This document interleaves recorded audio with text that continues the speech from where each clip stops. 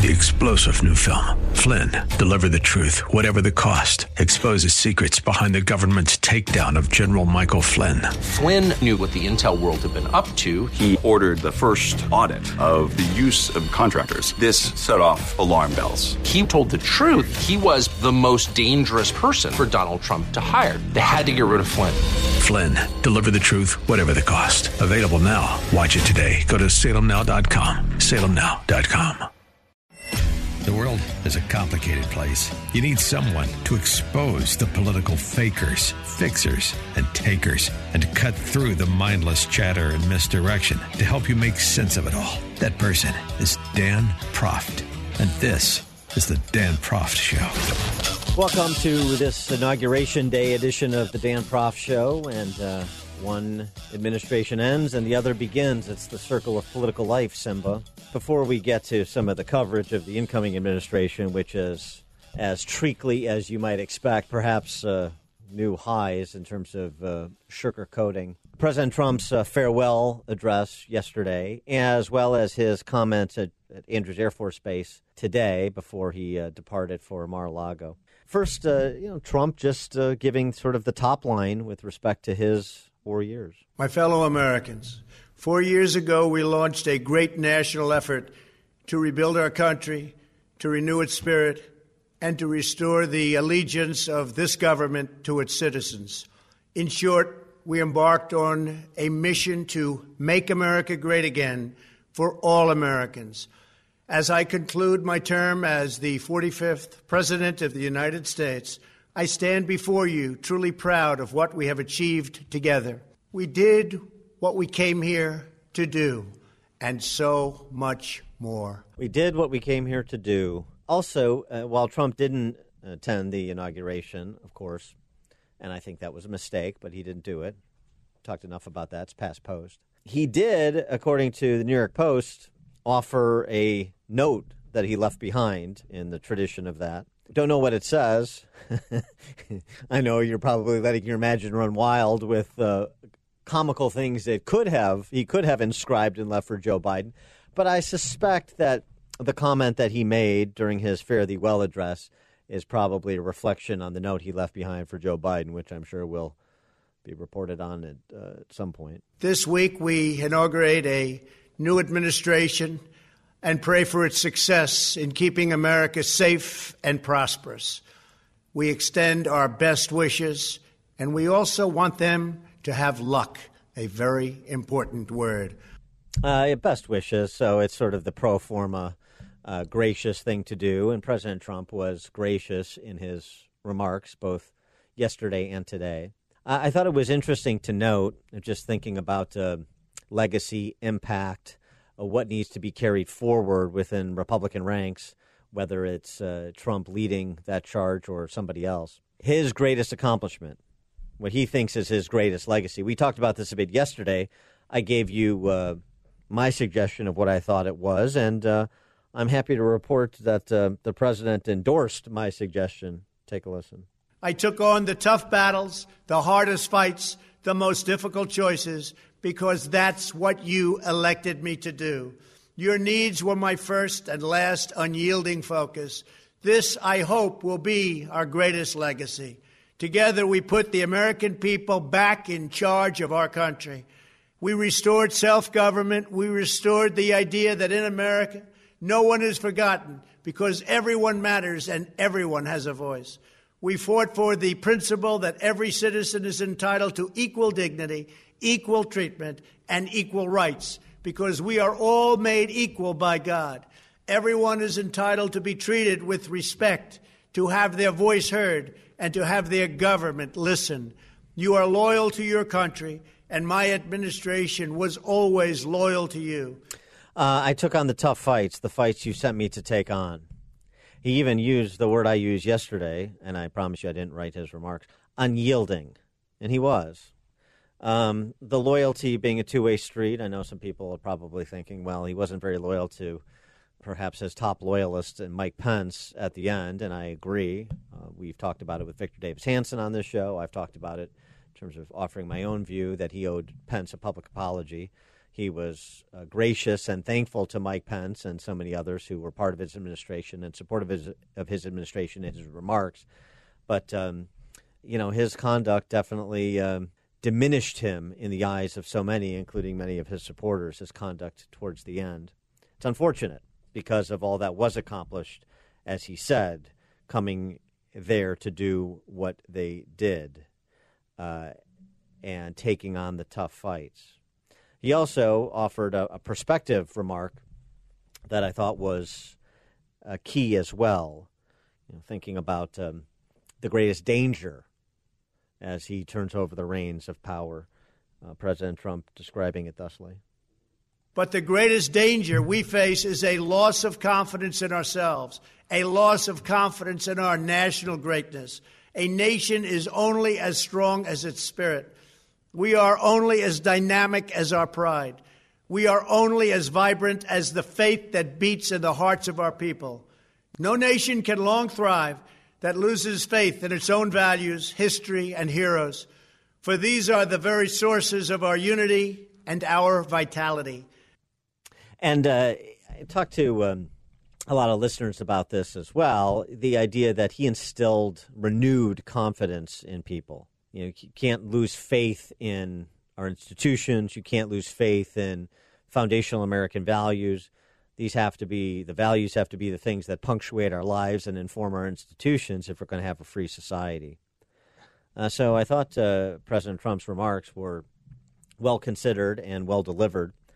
The fare thee well is tough. And I think it's tough for a lot of people to hear, particularly given what the country will now face.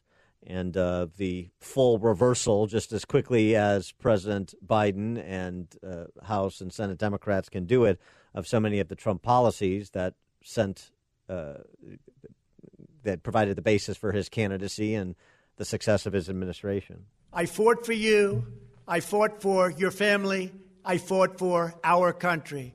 Above all, I fought for America and all it stands for, and that is safe, strong, proud, and free. I go from this majestic place with a loyal and joyful heart, an optimistic spirit, and a supreme confidence that for our country and for our children, the best is yet to come.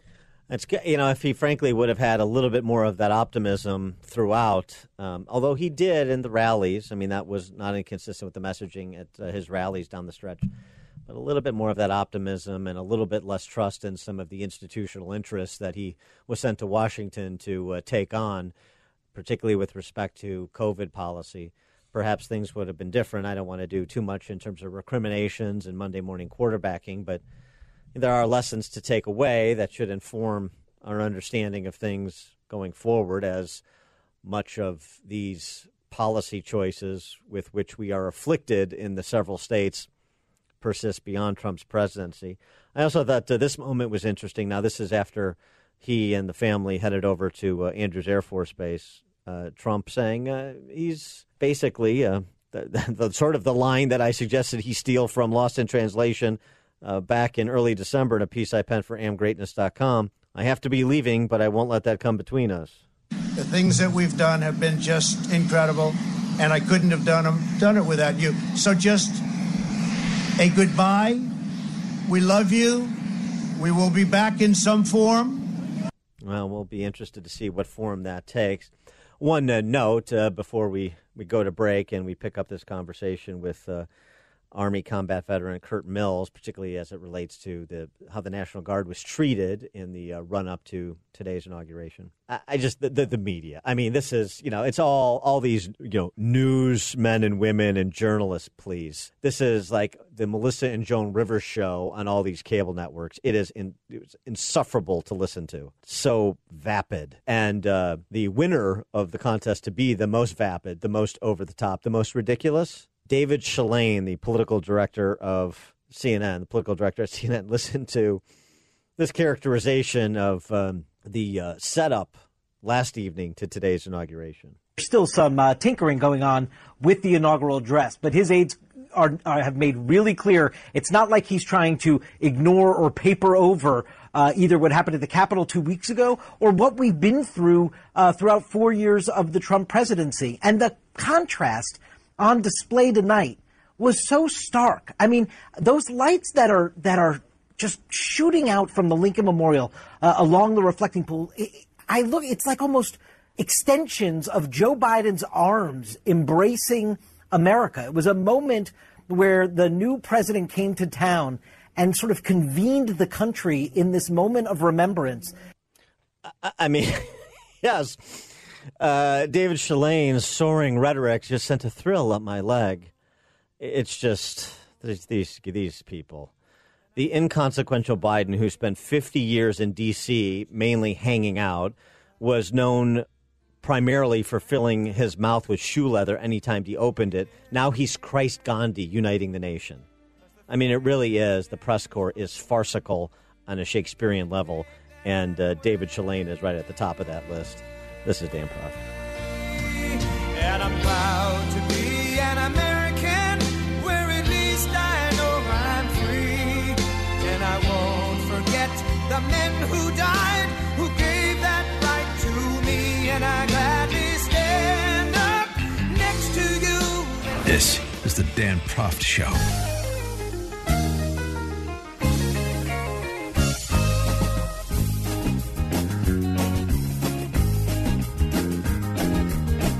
Welcome back to the Dan Prof Show. From Trump's Fare Thee Well yesterday, he had this to say about America's standing in the world. We restored American strength at home and American leadership abroad.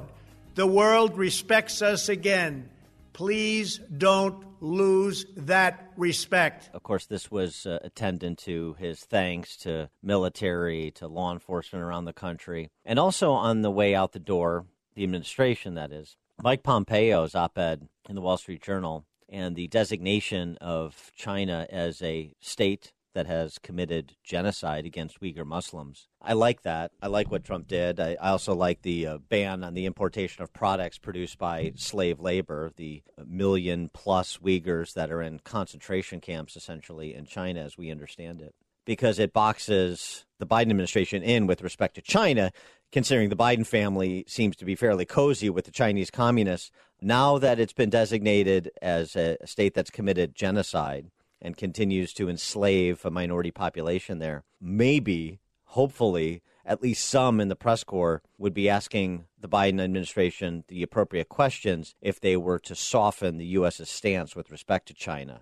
For more on all of this, including the security preparations for the inauguration today, we're pleased to be joined by Cory Mills, U.S. Army combat veteran, founder and CEO of PASEM Solutions International and PASEM Defense LLC. Cory, thanks for joining us. Appreciate it. Thanks for having me back. Well, let's start with that last topic, the brouhaha over the vetting of National Guardsmen securing the Capitol for Joe Biden's inauguration today. You had Tennessee Congressman Stephen Finger-Lickin' Cohen say he's worried about the National Guard, worried about a fifth column action against the incoming president because a big percentage of National Guardsmen are white and probably Trump voters. And who knows what a white Trump voting National Guardsman might do. And so there have been 12 of the some 25,000 deployed to the U.S. Capitol that have been sent home for things like social media posts and so forth, it's reported. But what is your assessment of just sort of the characterization of National Guardsmen, the vetting, the suggestion that,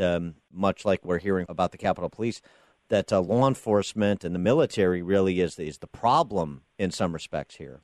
Well, Dan, again, this is one of those things that's just so absurd to even think about. Being a U.S. military veteran myself, currently a DOD advisor appointee, I can tell you right now that the professionalism that our U.S. military and our armed forces has is paramount to none. It's absurd for me to think that, like Cohen said, because they're a white National Guardsman and they're male, that automatically means that they're a Trump supporter and therefore they're a threat. Again, this is Democrats utilizing identity politics. It's all about what you look like and which gender you represent, not about the meritocracy of how you actually fulfill your obligations.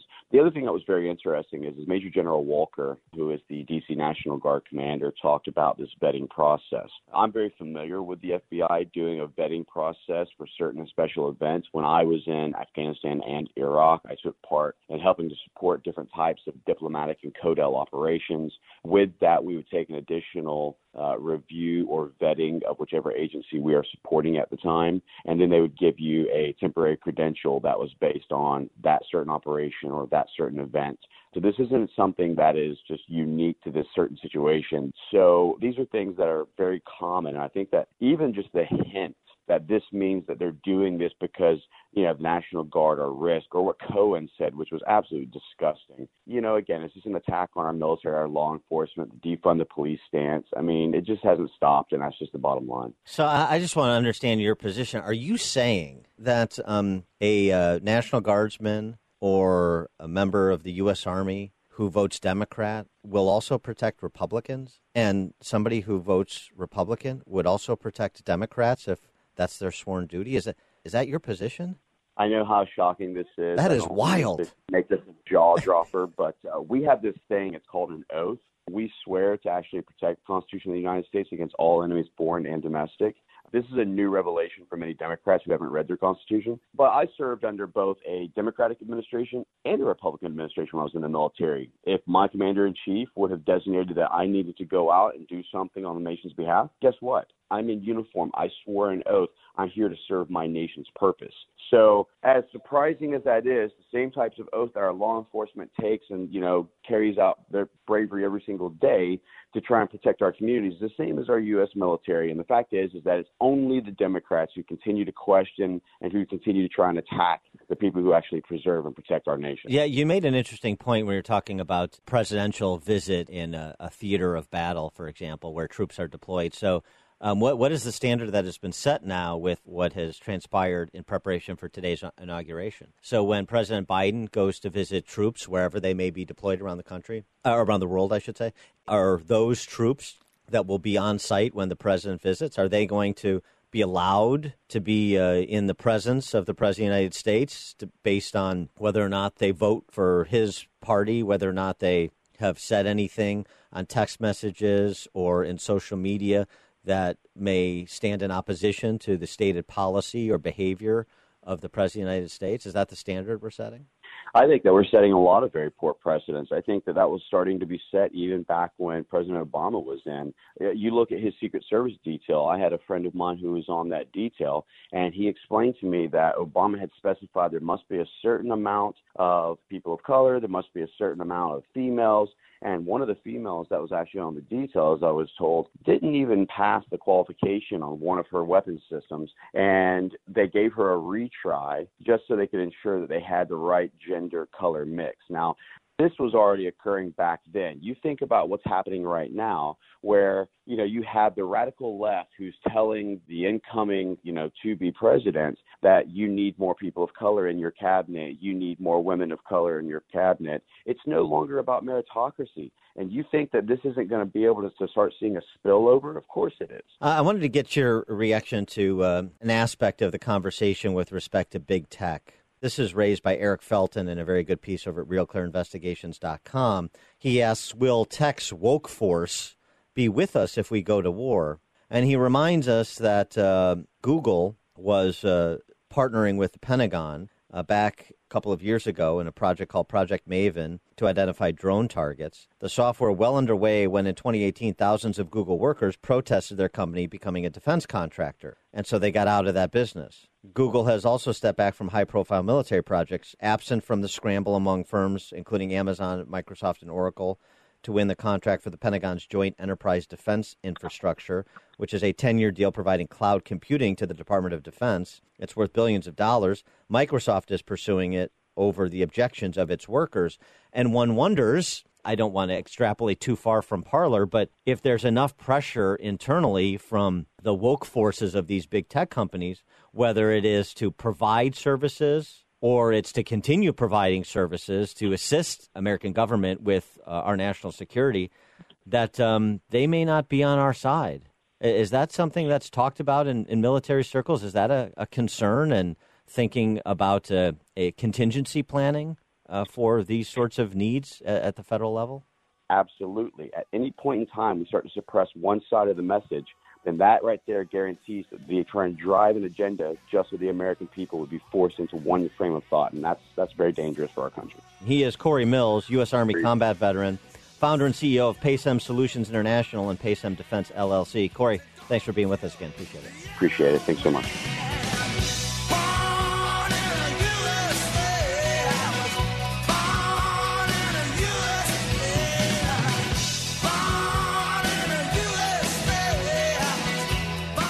Exposing political fakers, fixers, and takers. He's Dan Prof, and this is the Dan Prof Show.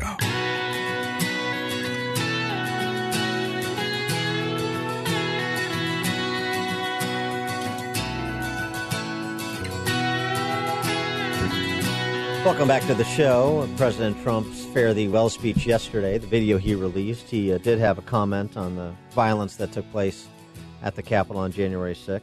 All Americans were horrified by the assault on our Capitol.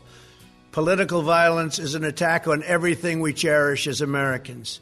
It can never be tolerated. Now more than ever, we must unify around our shared values and rise above the partisan rancor and forge our common destiny.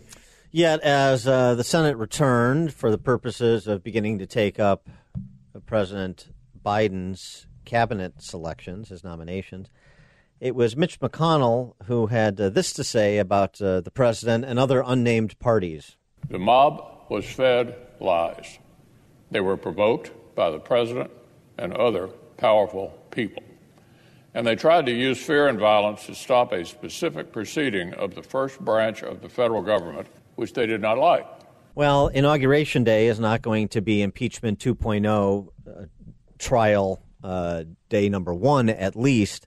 But where exactly does that stand? Let's start there with our friend Andy Kroll, Washington bureau chief for Rolling Stone magazine. Andy, thanks for joining us. Appreciate it. Great to be back. So where does that stand, particularly in light of the President Trump's parting remarks yesterday and at Andrews Air Force Base today, where he was, I think it's fair to say, gracious, and you heard him denounce the violence, whatever people want to characterize it. It's a much more conciliatory tone. It's a peaceful transition of power. It's all the things that people were concerned about not manifesting themselves.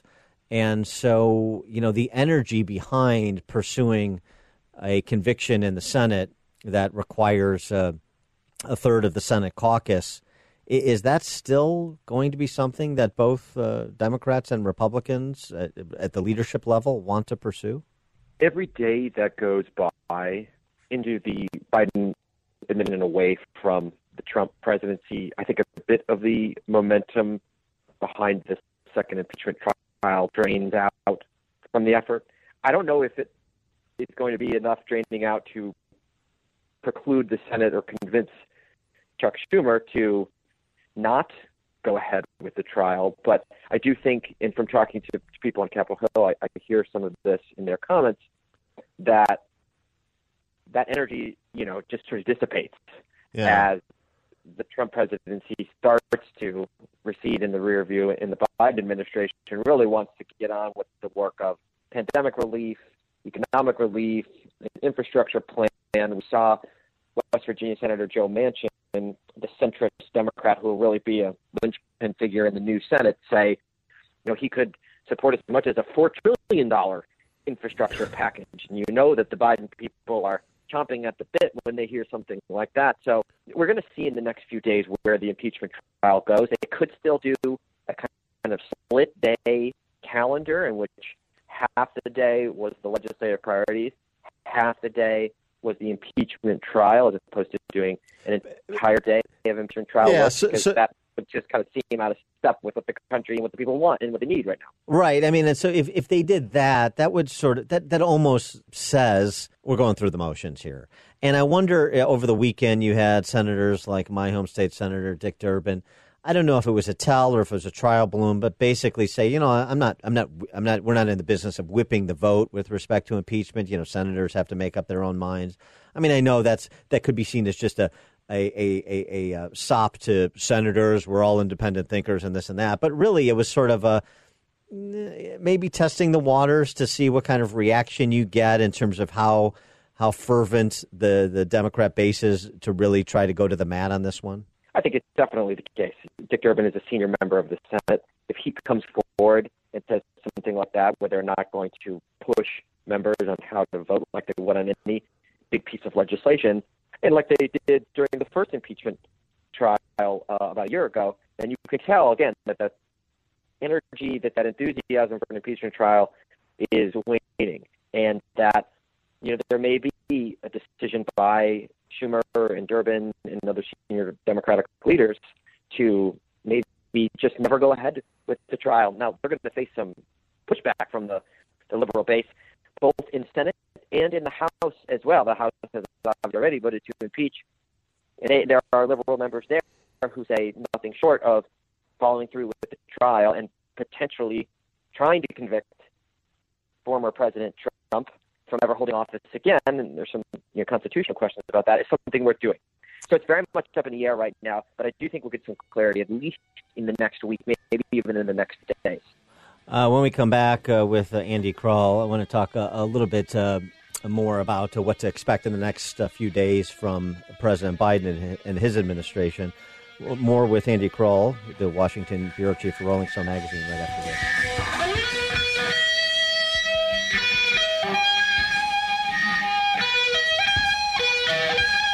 The more you listen, the more you'll know.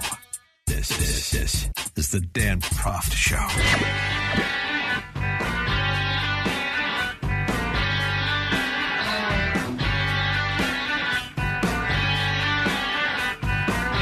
Welcome back to the Dan Prof Show. We're speaking with Andy Kroll, Washington bureau chief for Rolling Stone magazine. We're talking about the prospects of the Senate impeachment trial, how aggressive Democrats may want to be. We heard some rather aggressive rhetoric from Mitch McConnell yesterday on the Senate floor. There's something else, Andy, in terms of that may sort of push this into the rearview mirror, it seems to me.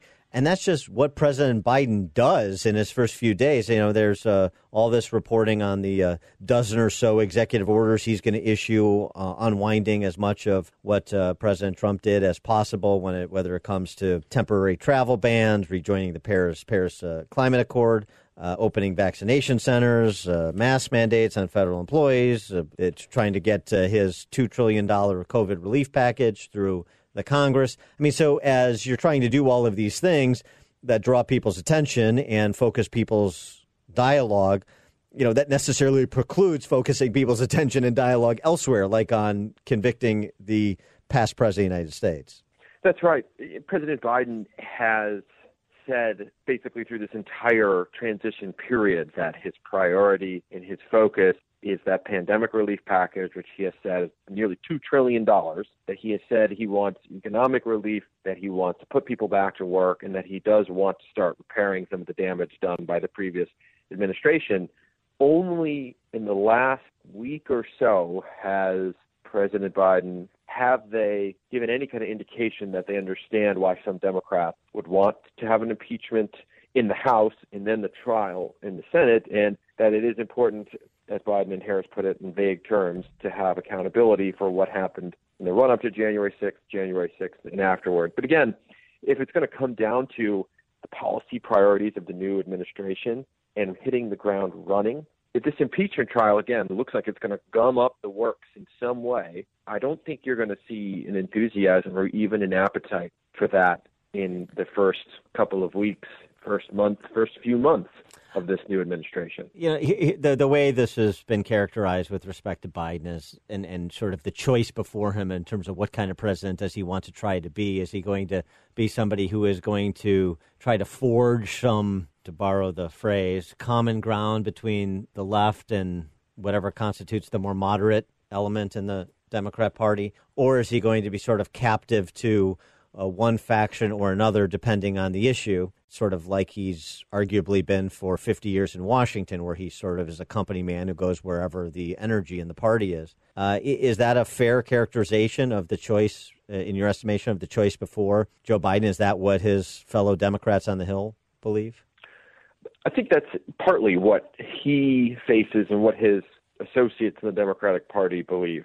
There is going to be a core of Democrats on the left who are going to be pulling Biden as best they can to the left two more progressive policies, two more aggressive forms of accountability, including a possible Senate impeachment trial throughout these first 4 years of the Biden presidency. If there even is a second 4 years, of course. He's going to have that all the time. Biden himself campaigned on and has now said, and we're probably going to hear in just a few minutes here in his inauguration speech, he's all about unity. He wants to find that common ground, not just with fellow Democrats, but with as many Republicans as he can. And he wants to, as he put it so many times ad nauseum during the campaign, restore the soul of America. And so he's got this great balancing act to try to do. I think that, and what I have heard, again, talking to people in and around, is that if he can be bold and aggressive with his policies to address the pandemic and economic crisis, that he will win over that left flank of his party, and maybe he won't get as much heat from them as he might have on other issues. And, that's one way to keep his side of the party, his party, all the different factions together. If that's not the case, and if the AOCs and if the liberal Senate Democrats don't feel like he is being ambitious enough, then you're going to see Joe Biden pulled in a number of different directions, and things could get ugly. Well, pretty quickly. We're going to know pretty soon. Yeah, and the other thing too, I mean, what you're describing is, I'm not being critical. I'm just saying, that's in a vacuum. That's without considering exogenous events, and he may be precipitating an exogenous event that he won't be able to ignore. I'm speaking of the migrant caravan making its way to the southern border, and the talk from the Biden administration, from his nominee for Homeland Security, of the path to citizenship for 11 million people in this country illegally over 8 years, and then we're not going to have deportations first 100 days. You send those sort of signals, it generates a global response that perhaps precipitates the need for action in one direction or the other, and that can derail this plan you had about, I'm going to focus on pandemic relief, and then that will give me the capital I need with the left to do X, Y, and Z. It becomes a little bit more of a multivariate equation than perhaps is being conceived. Of course. I mean, imagine the last year without the COVID-19 pandemic. I mean, the ultimate crisis from outside that completely changes history. Joe Biden is going to encounter maybe not a pandemic on that scale, obviously, because he's already in the middle of one, hopefully not a second one at that level. But of course, there will be crises and there will be events coming in from the outside, both potentially of his own making or completely independent of anything he's done. I mean, we haven't talked at all about foreign policy, right, foreign affairs, which Joe Biden doesn't really have that great of a record on if you look at his early support for the Iraq War and some of his alliances with the more hawkish members of the Democratic Party. So there's a lot that could happen that could derail this administration, or at least challenge the administration. I think that is why there is such an urgency to get as much done as fast as possible, not only to meet the crises we know and we face, the pandemic, economic crash, but also just knowing that things are going to happen that you can't plan for and that will knock you off course. And you got to try to make the most of the time you have, and you know what you're dealing with, and you have the political capital, you have the goodwill to get it done. And so I think that is why this impeachment trial in the Senate, could lose some support as Biden tries to get things done. It's not going to be the most popular thing, but I wouldn't totally rule it out yet. That's not what I hear from the people I talk to in the party. I think it's still on the quote-unquote table, but I don't think that it is a priority of a lot of people coming in right now. Yeah, it'll be interesting because I remember many people making the point, myself included, you're not going to turn a 70-year-old man into somebody he's not, talking about Trump when he was inaugurated. And I would say the same thing about the 78-year-old man inaugurated today. It's going to be very difficult to make him something he's not and hasn't been over the last 50 years, so we'll see. Andy Kroll, Washington Bureau Chief, Rolling Stone Magazine. Andy, thanks for joining us. Appreciate it. Always a pleasure. Thanks.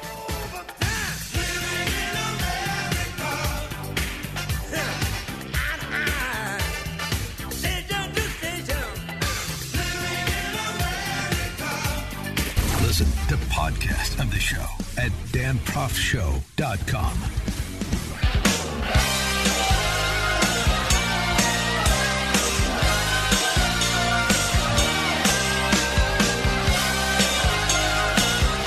Welcome back to the show. I mentioned David Shalane, CNN political director, at the top of the hour. I close with Holman Jenkins, and I'll circle back around to the D.C. press corps, as Holman Jenkins does in his piece in the Wall Street Journal, America, the Unextreme. When 330 million people must find homes in just two parties, those parties can be many things, Jenkins writes, except a source of coherence, consistency, wisdom, truth, or reason. Okay, I'm with you so far.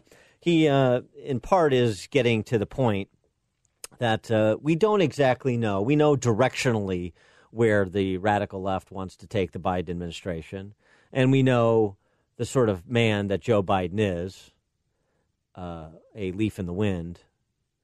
But you just never know how these things will play out with a two-party system. And Jenkins notes, you could not have guessed Jimmy Carter would start the transformation that Ronald Reagan would continue, legislatively deregulating much of the American transportation and energy sectors, introducing a Milton Friedman-style regime to the Federal Reserve to save the dollar. Remember, Jimmy Carter started with airline deregulation, as terrible a president he was, policy-wise.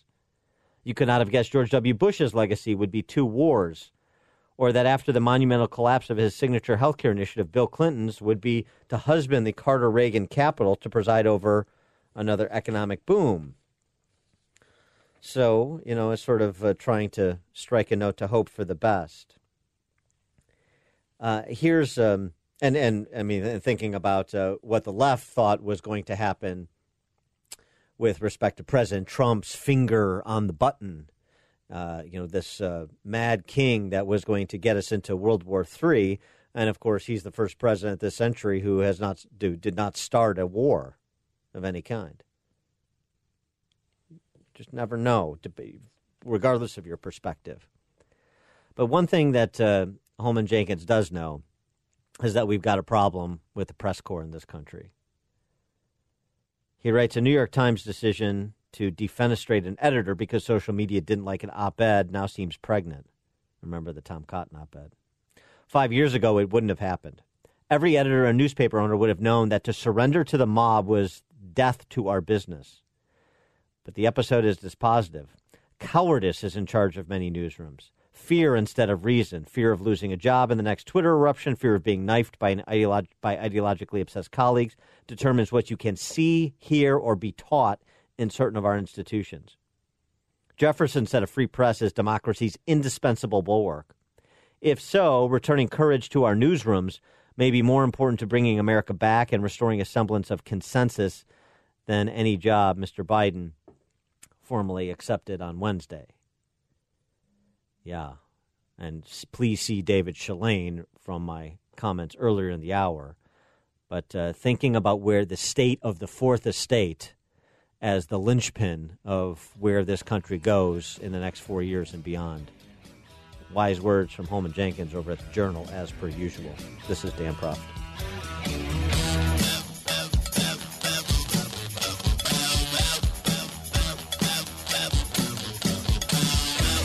This is the Dan Proft Show. The world is a complicated place. You need someone to expose the political fakers, fixers, and takers, and to cut through the mindless chatter and misdirection to help you make sense of it all. That person is Dan Proft, and this is the Dan Proft Show.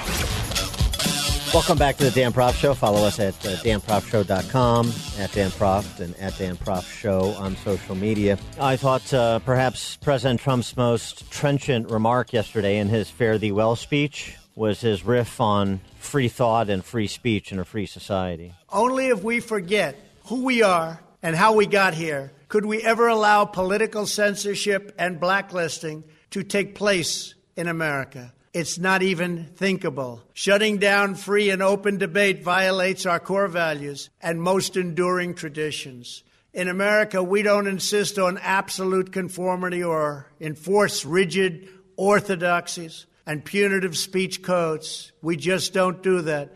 America is not a timid nation of tame souls who need to be sheltered and protected from those with whom we disagree. That's not who we are. It will never be who we are. We don't need to be protected from disagreement by the government or by big tech corporations or anybody else. That's the defiance. That's the taking up the fight. aspect of Trump that I'm going to miss, and I think we'll see what happens over the next 4 years, heck, over the next couple of months, but I think a lot of people are going to come to miss that too. For more on that topic specifically, pleased to be joined again by Shmuel Klatskin. He's the Associate Rabbi of the Chabad of Greater Dayton, Ohio, an adjunct professor at Antioch University, and Senior Editor of Curriculum at JLI. Rabbi Klatskin, thanks for joining us. Appreciate it. Nice to be with you again. What about what President Trump had to say about enforced orthodoxy of opinion and blacklisting that's going on? I agree with him 100%.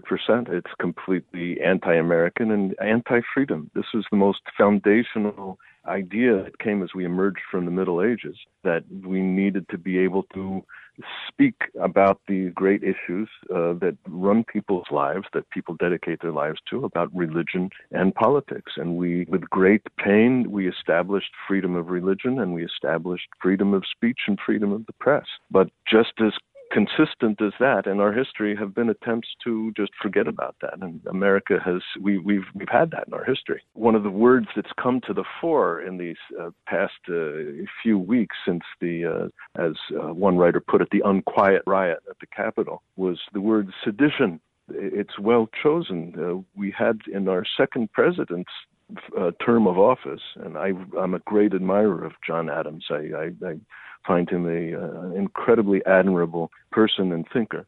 But nonetheless, his administration passed an act called the Sedition Act, by which they criminalized what was basically just strongly expressed dissent through representatives, elected representatives, into jail, and was rightly decried by Jefferson and his party as really going back on what the Bill of Rights was all about. This is why Reagan famously observed that freedom is always just a generation away from extinction. It has to be fought for and won generation after generation after generation, and people don't know the history. They don't understand that our constitutional rights have been under threat before, and they will be again, and the response to those threats is what tells the story.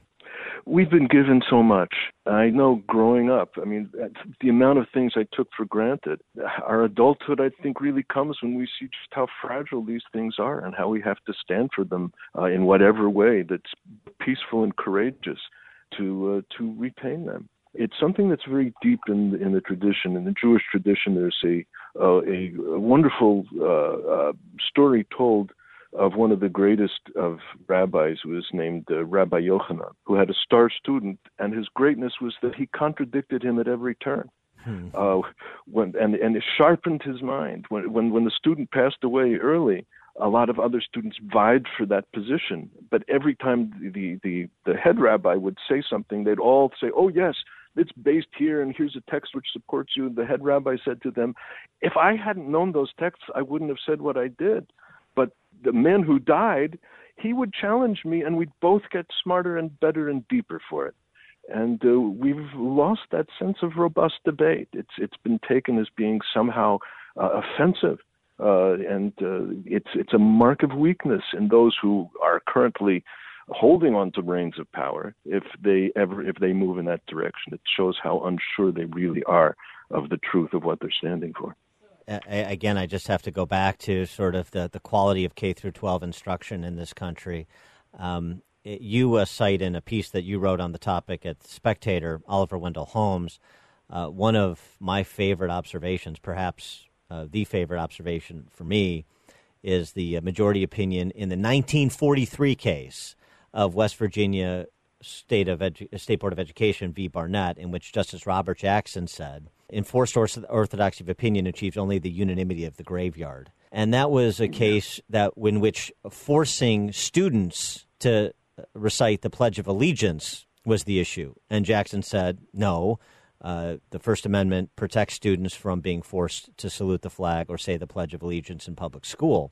And it's interesting because we were having this conversation about saluting the flag and saying the pledge, but particularly saluting the flag because of the public displays of kneeling before the flag in sports, but not limited to sports over the last several years. And we would have this conversation about, I find that objectionable, but I also recognize it's Colin Kaepernick's right, for example, to kneel, or it's other NFL players' right to kneel before the flag. This does not run afoul of free expression. This is not something you can force them to do, is stand and salute the flag. And so here we are today, sort of in the opposite position. And maybe if the left, those on the left, had a little bit better understanding of just how freedom works, or in the words of Kamala Harris, freedom, how that works, maybe we could advance the flag, as it were, for the things that we understood once upon a time, whether in the 40s or a couple of generations earlier with Oliver Wendell Holmes. I had a wonderful early education in public school. And I remember the fellow in our class, the family on religious reasons they told him he should not be present for the pledge. And he was never ostracized. He was never, the teacher saw to it that the students respected him. We all did the pledge and we all believed in it. But we also believed that what made that pledge valuable is a freedom like this that it stood for. And we had an object lesson every day. And that was great. I'm very blessed to have had such great teaching. Also, as someone who is very, I might say, orthodox religiously, I realized that you can't just force people into it and have a religious commitment that comes from being forced.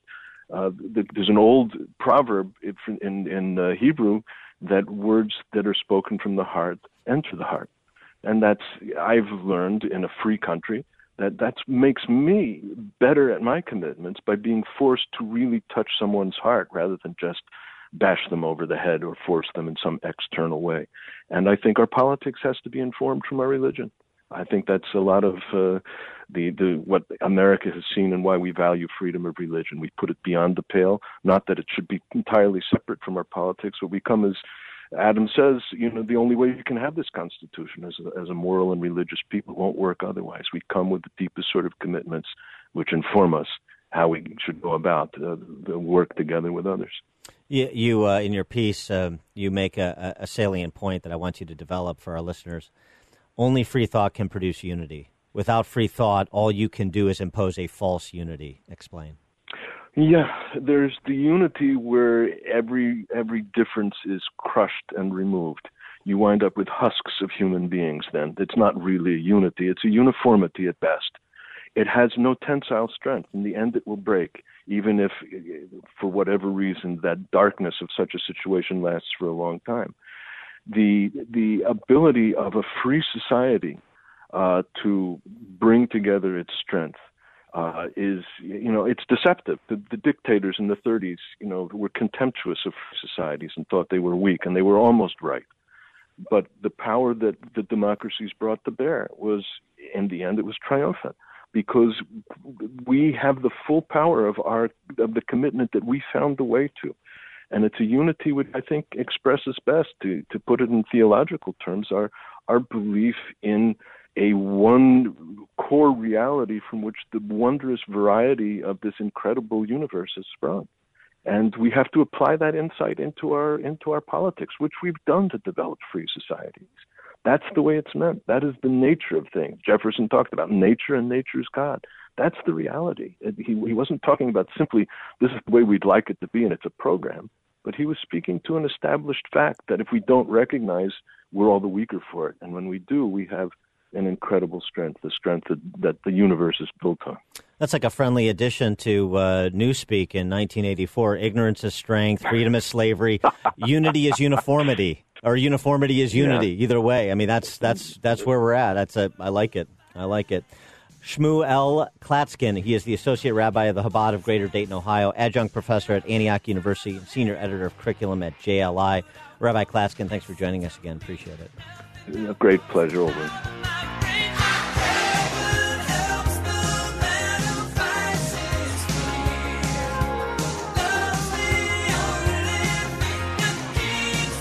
Grab a good seat and sharpen your pencils. Class is in session with Professor Dan Proft and the Dan Proft Show.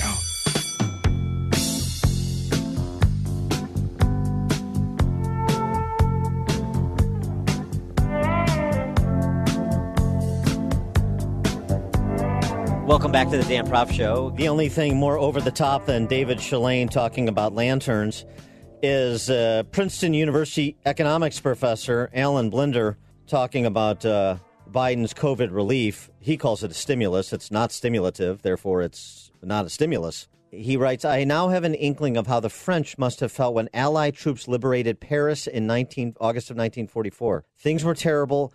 There was wreckage all around, and yet a sense of optimism must have been pervasive. Right. The inauguration of Joe Biden today is akin to the Allied troops liberating Paris in August of 1944. Boy, how the Ivy League has fallen. He goes on to say on the matters which he supposedly is an expert, economics, go big. Mr. Biden's American Rescue Plan is more than twice as large as the $900 billion plus package Congress finally cobbled together in December. The president-elect called the measure a down payment, and we now see that he meant what he said. Biden's proposal to increase from $300 a week to $400 a week the unemployment benefits through September and then phase out as the labor market improves are wise. Team Biden got all the big things right, writes Professor Blinder. And he also suggests that the aid to state and local governments is sorely needed, quote unquote. More than 1 million people have been laid off from government, according to him. And Mr. Biden must win this fight to get all of those government employees back on the job in government. For more on this, because I read a piece from our next guest on Fox News, he begs to differ with Professor Blinder. Steve Moore, economist, Wall Street Journal columnist, author of Trumponomics. Steve, thanks for joining us. It's so funny you should read that quote from Blinder because, you know, obviously I'm a Trump guy, but to me it feels more like an occupation rather than a liberation. This is going to be, well, let me put it like this. Anybody who thought that voting for Joe Biden, including, you know, I have relatives and friends who are kind of moderates who thought, oh, it'll be just fine. He's going to be lunch bucket Joe. He'll be that moderate centrist Democrat. Folks, this is not going to be a moderate centrist administration. We've already seen, you know, one dingbat policy after another. And by the $1.9 trillion stimulus bill that you're talking about, it comes on the heels of $900 billion, as you were just mentioning, that Trump signed. The record will show that I was not in favor of the $900 billion, and I'm certainly not in favor of $1.9 trillion. There is a superstition, a kind of mysticism in economics that all we have to do is just keep spending and borrowing money and everything's going to be all right. So, you know, $3 trillion, that should do it, Dan. I mean, we should be out of this crisis with $3 trillion. I just want to get your take on, I know modern monetary theory tells us that the Fed is omnipotent and omniscient, and Jay Powell said there's nothing that could blow up this expansion. Zero rates will be in place for a long time. You don't have any concern that we may be heading over a cliff the way we did in advance of 2008? The difference is we just don't know when quite yet. Oh, yeah, I'm glad you asked that question because I want to be crystal clear about what I meant to say. What I meant to say is if we just stop spending money and get the government out of the way, then I think the economy is really teed up. You know, people will start traveling again. They'll go to hotels again. By the way, I was in Florida this past weekend, guys. I know you're going to be jealous, but everything was open. Yes. I mean, you can't. Not only are the restaurants open, you can't even get a reservation for a restaurant. I mean, you know, you've got a lot of states that are open. But what I'm saying is if Biden were just to do nothing and let the virus be conquered by the vaccine and just don't spend $1.9 trillion. By the way, Casey Mulligan, he's at the University of Chicago. He and I have a study out suggesting that if the Biden plan passes, Blinder, but we believe that bill will cost the economy 5 million jobs because it actually gives money for free to people for not working. It also extends unemployment benefits and gives them $400 an extra payment per week. 64% of workers who are now unemployed are getting more money now under the Biden plan for not working than returning to work. Do you think people are going to return to work? Well, not only that, it also extends the forbearance on evictions and foreclosures to September. Yep. By the way, that means, of course, I have some friends who own apartment buildings. As soon as they announce things, guess what people stop doing? Paying rent. People aren't stupid. So, you know, my two friends who own apartment buildings, you know, they're doing pretty well, but they're not rich. But guess what? If people stop paying the rent, then they don't have the payment to pay the mortgage, so the bank doesn't have the money. And you know, politicians, do they really think Americans are that stupid? Well, I mean, economics is all about incentives. If you pay people not to pay the rent, they're not going to pay the rent. If you pay people not to work, they're not going to work. It's like there's a collective amnesia among economists that somehow all you have to do is pay people money and give them free money. And the idea in Washington, by the way, these days is the only shortage we have to worry about right now is running out of paper and ink to print all the bills we're going to print. Well, so here's the thing, though. So let's talk about what is likely to happen based on what is likely to happen rather than what we could have if the Biden administration did something it's not going to do. So we're talking about his $2 trillion relief plan and those component parts. We're talking about a return to the Paris climate deal. We're talking about stopping the Keystone XL pipeline.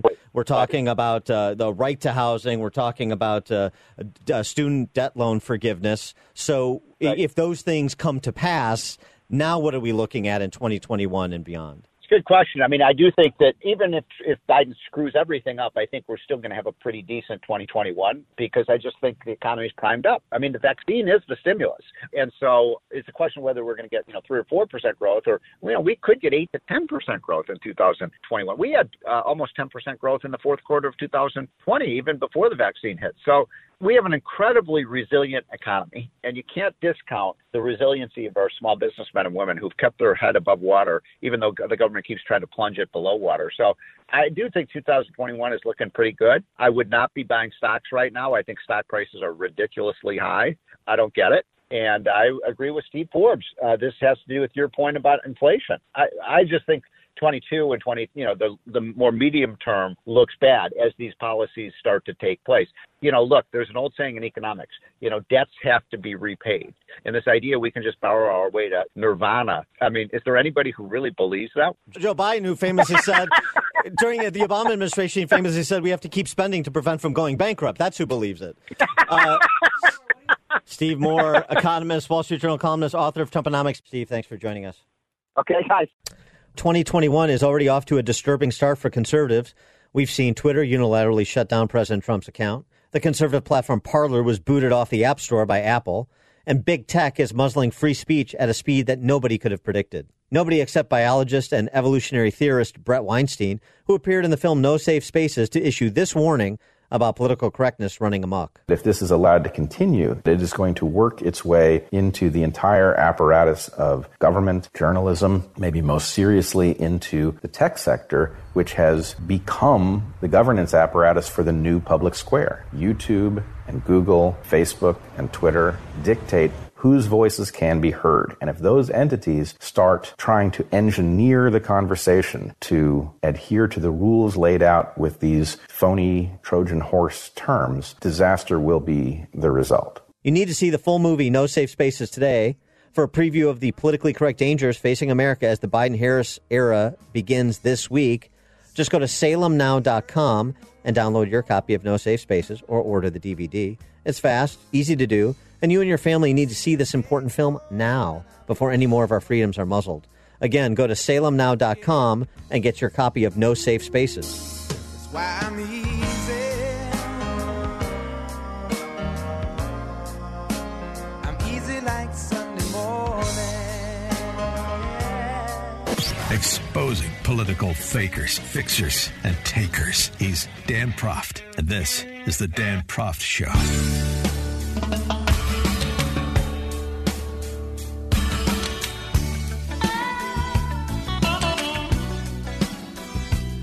Welcome back to the Dan Prof Show with so much talk of violence on American soil after the assault on the Capitol on January 6th. It was interesting to note that in part of President Trump's Fare Thee Well yesterday, he talked about the peace through strength that punctuated his administration. All Americans were horrified by the assault on our Capitol. Political violence is an attack on everything we cherish as Americans.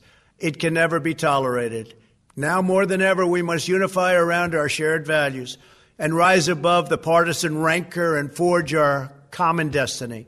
We restored American strength at home and American leadership abroad. The world respects us again.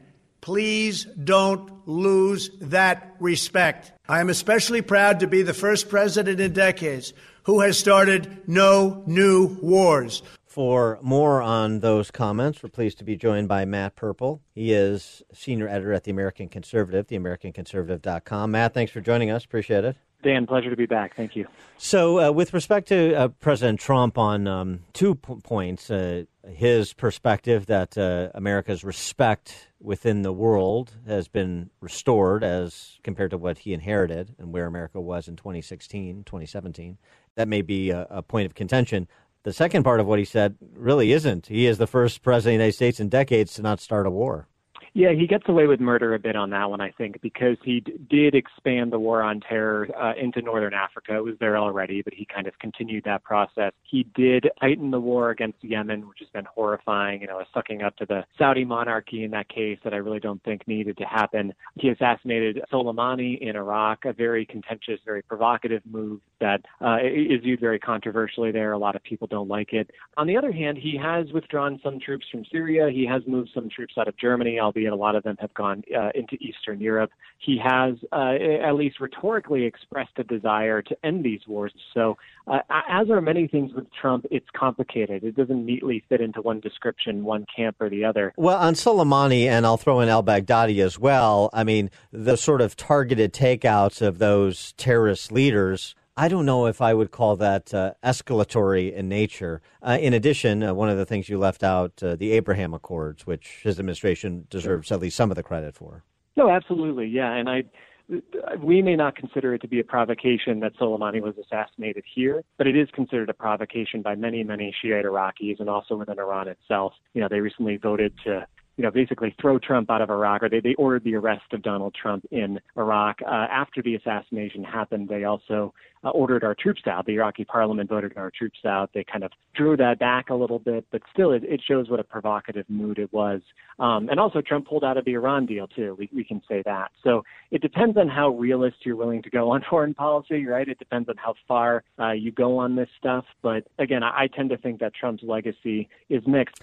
I have two other actors I want to include in this conversation, enemies of America, Russia and China.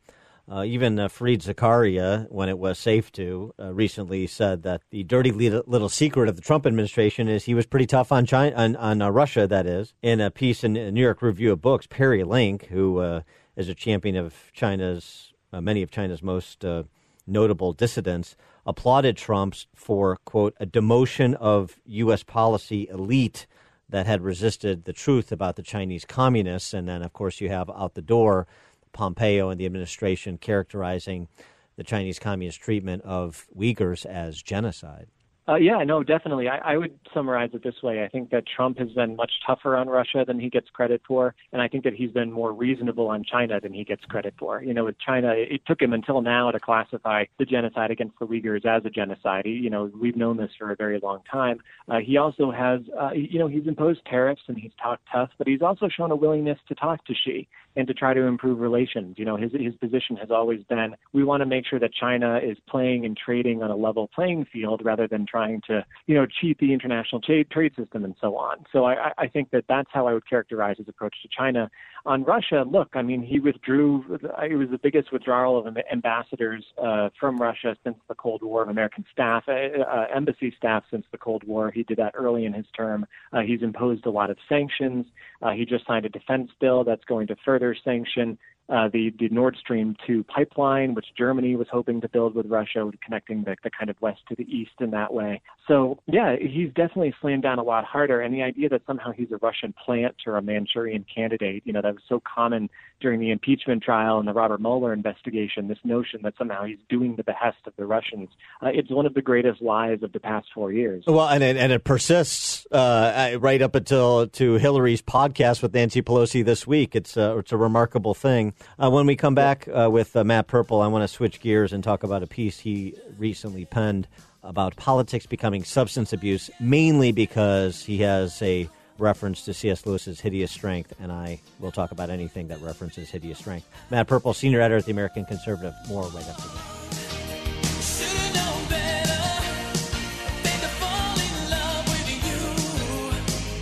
The more you listen, the more you'll know. This is the Dan Prof Show.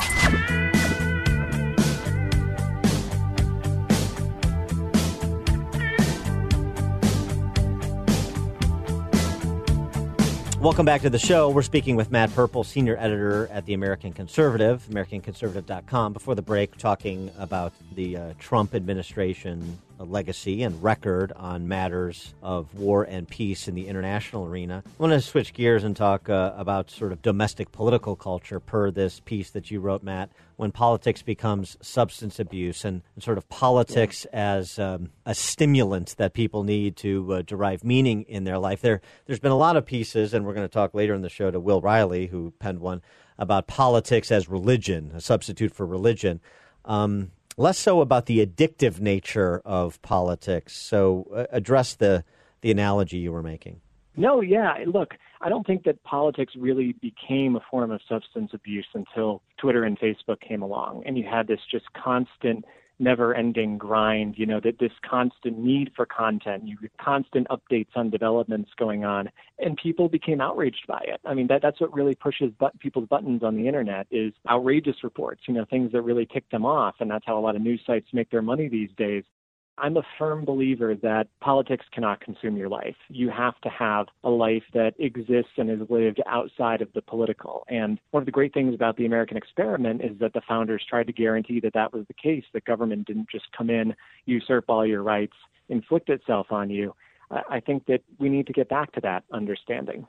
Well, I agree with all that the problem becomes when those with a preponderance of the cultural power force politics into everything. So, there's no law requiring the NFL or the arts or corporate America to take the political tax that they've taken. They're doing it anyway. And so then it sort of, compels people to participate or be marginalized. Yeah, and we should be clear, the left fired first here. The left came up with the saying the political is personal back in the 1960s. Yeah. That woke culture perpetuated the idea that if you have any cultural influence, you have to use it to fight for a political cause. You have to use it as kind of part of the woke hive mind, so to speak. And a lot of, to the extent the right has become like this, a lot of it is reactive and defensive. They're saying, wait, no, leave us alone. We don't want the left constantly intruding in our lives. We want to be, left to our own devices. And I think it's been bad for both sides ultimately, but you're right that the left really was the first offender here.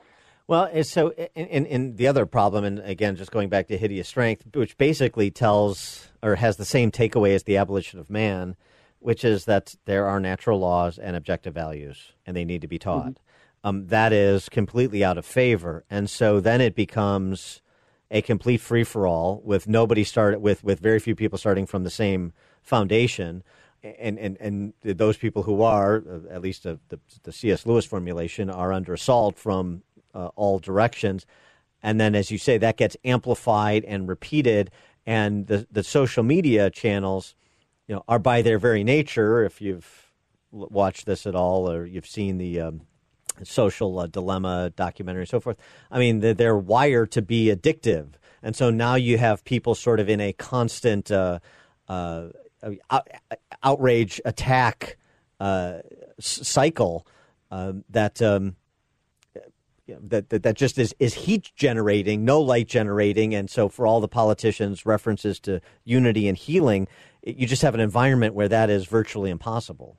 Yeah, I think you trace that lineage very well. And I'm reminded of The Abolition of Man. C.S. Lewis talks about the Green Book, which is this anonymous textbook, educational textbook that says the purpose of education is not moral instruction. And the purpose of The Abolition of Man is to respond to this idea that we aren't going to have moral education anymore, that really doesn't matter. And I think if you don't have any kind of moral education, if you disregard that, then you don't teach people how to be restrained and how to exercise prudence and how to, if they see a problem or they see somebody they don't like, they understand that they can just leave them alone. They don't have to make it their own problem, their own cause. We've become such a bunch of busybodies, and politics has just intruded everywhere. And I think it's like you say, we've got to remember how to mind our own business. We've got to remember how to tend to our own affairs, to get our own house in order before we go, screaming at everybody else, telling them what to do and bossing them around. And we've got to learn to detach from this outrage cycle. We've got to understand that one of the best things we can do for ourselves is to think clearly. And clear thought requires not being constantly outraged at everybody on Twitter or at some little perceived slight that you might have. So it's a lot of work. And I think if you read Lewis, as you clearly have, you realize just how deeply rooted the problem is and how systemic it is. What's your reaction to those conservatives who say essentially We need to and I agree with this first part, but not, I think, where some want to take it.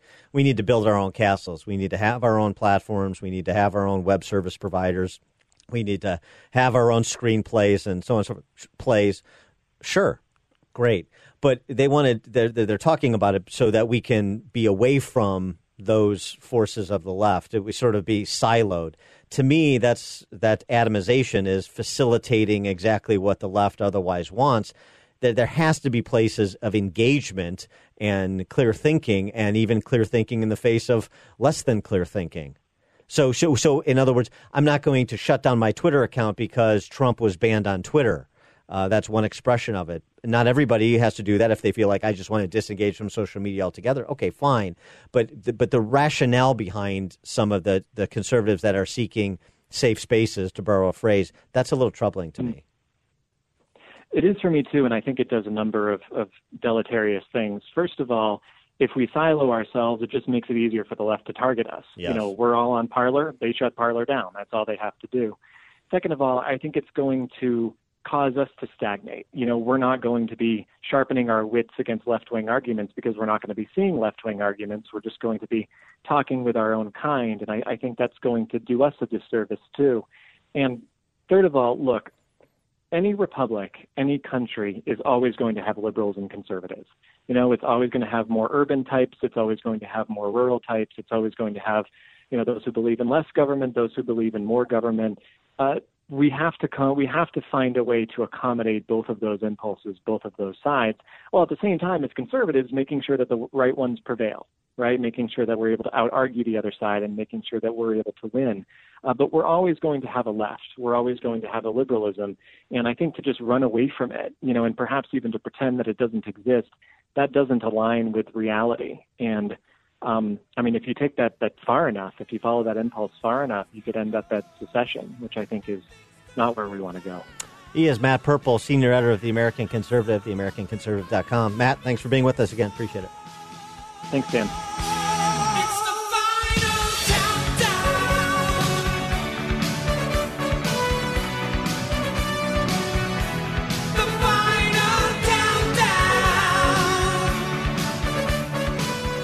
Listen to podcast of the show at danprofshow.com.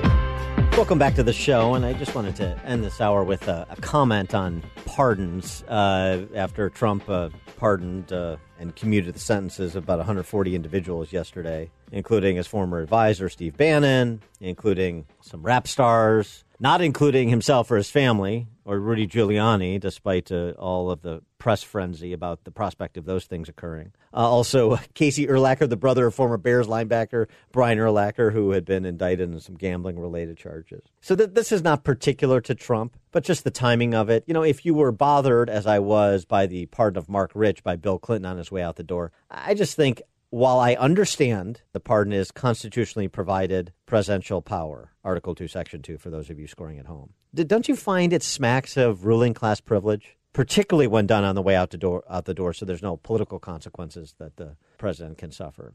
I just think it's another example of a different system of justice for the politically connected. I don't like it. So it's just a comment in principle. It's not really, to measure the pardons that were issued or commutations issued by Trump versus Clinton versus Obama versus George W. Bush. I'm not getting into them, just making a general statement. And I'm not saying it's an easy question because, for example, his earlier pardon of George Papadopoulos, who was virtually entrapped by the FBI, process crime for that had no relation to any underlying criminal activity, but provided the opportunity for the FBI to continue with their Russian collusion fishing expedition. There's a strong argument to be made there that was justice, Trump pardoning Papadopoulos. But I think just on balance, what you see is a lineup of people with political connections, and that's who gets preferential treatment, generally speaking, when it comes to presidential pardons or commutations.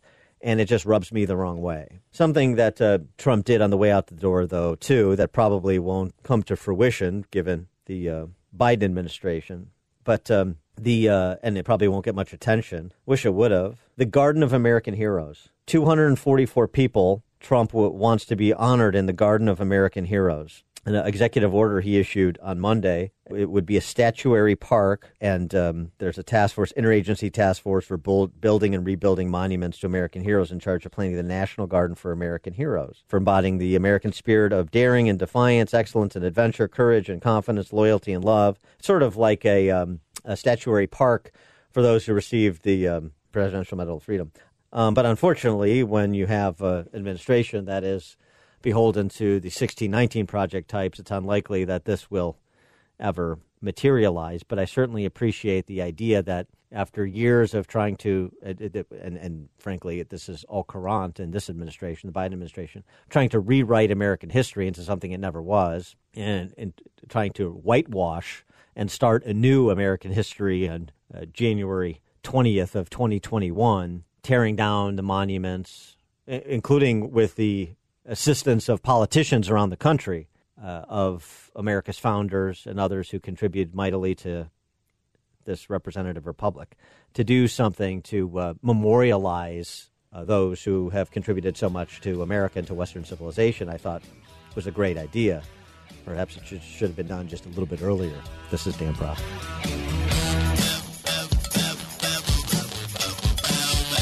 This is the Dan Prof Show. The world is a complicated place. You need someone to expose the political fakers, fixers, and takers, and to cut through the mindless chatter and misdirection to help you make sense of it all. That person is Dan Proft, and this is the Dan Proft Show. Welcome back to the Dan Proft Show. Follow us at danproftshow.com, at Dan Proft, and at Dan Proft Show on social media. A working paper posted over at the National Bureau of Economic Research from academics at Harvard, Duke, and Johns Hopkins concluded there could be around 1 million excess deaths over the next 2 decades as a result of the lockdowns. For the overall population, the increase in the death rate following COVID-19 pandemic implies a staggering 890,000 to 1.37 million excess deaths over the next 15 and 20 years, respectively. The paper suggests that the deaths caused by the economic and societal decline as a result of lockdowns may, quote, far exceed those immediately related to the acute COVID-19 critical illness, which, as we know, according to the government stats, is at 400,000 plus now. The recession caused by the pandemic can jeopardize population health for the next 2 decades. We tried to talk about this. I mean, we didn't try. We did talk about it.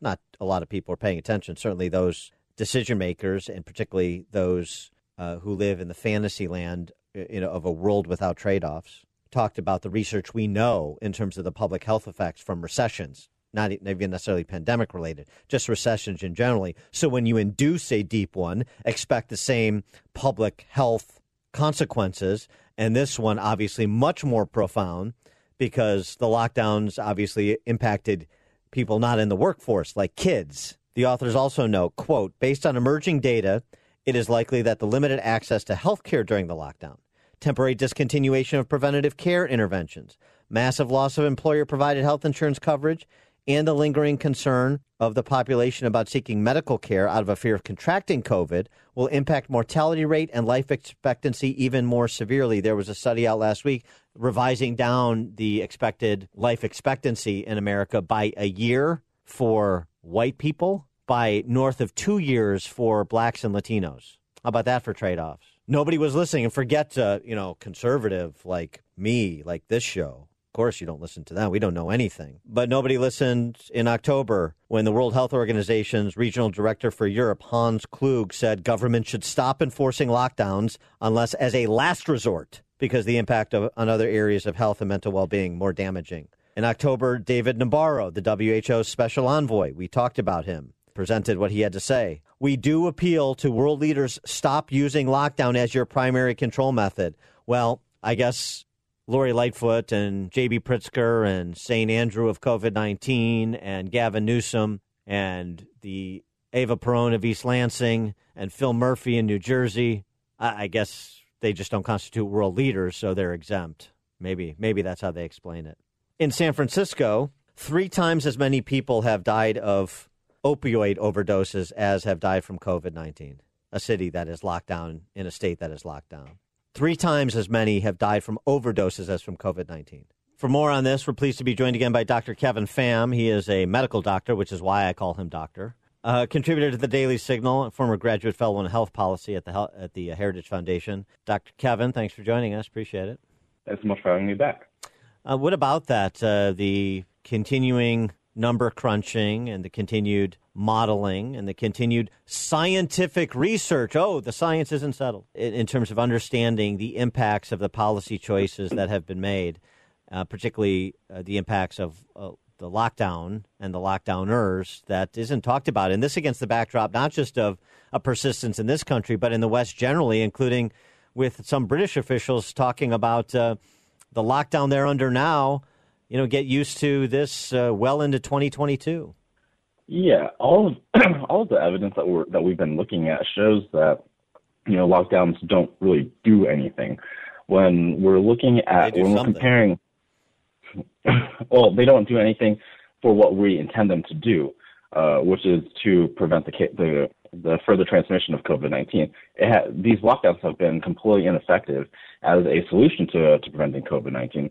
Now, if you look at the cases back in March and April, when we first instituted the 15 days and then followed that with the 30 days, so 45 days total, we did hit a peak and then a sustained decline in cases.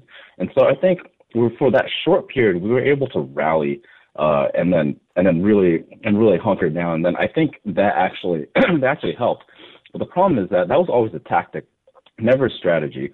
And we're seeing governors and world leaders decide to use lockdowns as the overall strategy, and we're just not designed to do that. I went home for the holidays, and I saw personally that even in my own life, even people who are pretty normally pretty well adjusted, they're starting to have major effects to their mental health, and it's pretty bad.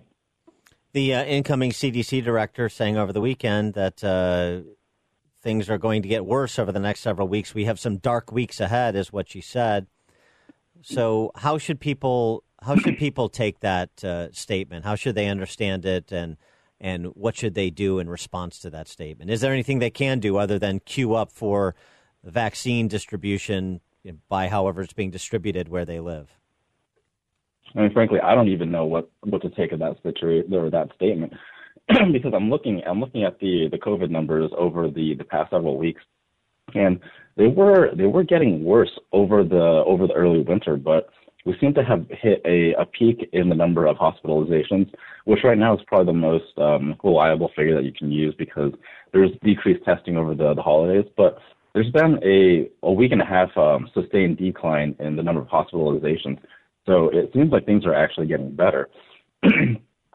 For what people can do, I think is just try to get those vaccines. I'm finding out that a lot of clinics are allowing for vaccinations for people who were originally scheduled to get vaccinated, but they missed it. And they have some clinics have a will call. Places like Walgreens and CVS may have a will call or a standby list for vaccinations. And I would get one. I signed up wherever I could, but I would get one if you can. I think that's that the time frame of when these vaccines were authorized is showing the impact right now with the sustained decline in at least hospitalizations.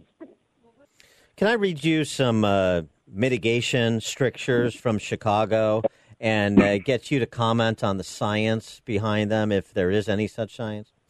Restaurant and bar. I'll give you a couple examples. Restaurant and bars. Outdoor services allowed, including tables within 8 feet of walls that are at least 50% open. I'll let you work that in your head. Just visualize that. Outdoor service, tables within 8 feet of walls that are at least 50% open. Indoor events of 10 or fewer can resume if food is served and only in locations that are designated and typically used for private events only. Face coverings at all times and so forth. And they must close at 11 p.m., may reopen no earlier than 6 a.m. I guess COVID sleeps between midnight and 6 a.m. or 11 p.m. and 6 p.m. Health and fitness centers, 25% capacity indoors. Group classes of 10 or fewer can resume under the 25% capacity. Reservations no longer required. Locker rooms can reopen under capacity restrictions. Face coverings. Movie theaters, indoor 40% with no more than 50 people in any one state. Retail stores, grocery stores and pharmacies can operate at 50%. All other stores at 40%. Museums can reopen at 25% capacity. Guided tours are limited to 50. Groups are limited to 10. Guided tours different than groups. Okay. Personal services, 40% capacity, no more than 50 people. Indoor recreation, 25% capacity with no more than 25 people. All that stuff, check with the science and the data that we have culled together over the last year about this? That 10% between 40% and 50% between whatever that 10% is very essential and very none of this really makes a lot of sense. Right. Like there is a general principle in that if you try to avoid crowded areas full of strangers, then you're probably doing fairly well. And beyond that, these numbers that they're coming up with, they're completely arbitrary. Why within 8 feet of a wall? Like why exactly is that? Why not 6 feet of the wall? Like it doesn't make a lot of sense. And the problem is that these government bureaucrats are the ones coming up with these completely arbitrary numbers. They should really let the establishments dictate, or at least try to determine for themselves what is safe, with some principles that come from public health. But at this point, public health officials have completely shot their credibility, so that's going to be difficult too. But we all know how a respiratory virus is transmitted. We should trust people to take care of their customers, take care of their visitors on their own, because at this point, the rules are mind-boggling. The time limits are completely nonsensical, and at this point, it's all theater. It's pandemic theater now. Thank you. Dr. Kevin Pham, medical doctor, contributor to the Daily Signal, former graduate fellow in health policy at the Heritage Foundation. Dr. Kevin Pham, thanks for joining us. Appreciate it. Absolutely. Thanks so much.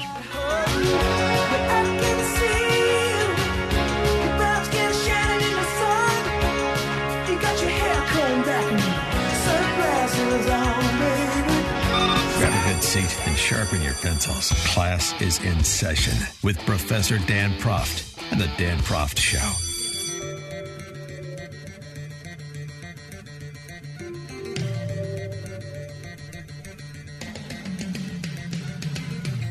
Welcome back to the Dan Proft Show. You won't have Donald J. Trump to kick around anymore. But I don't think that's where our focus should be.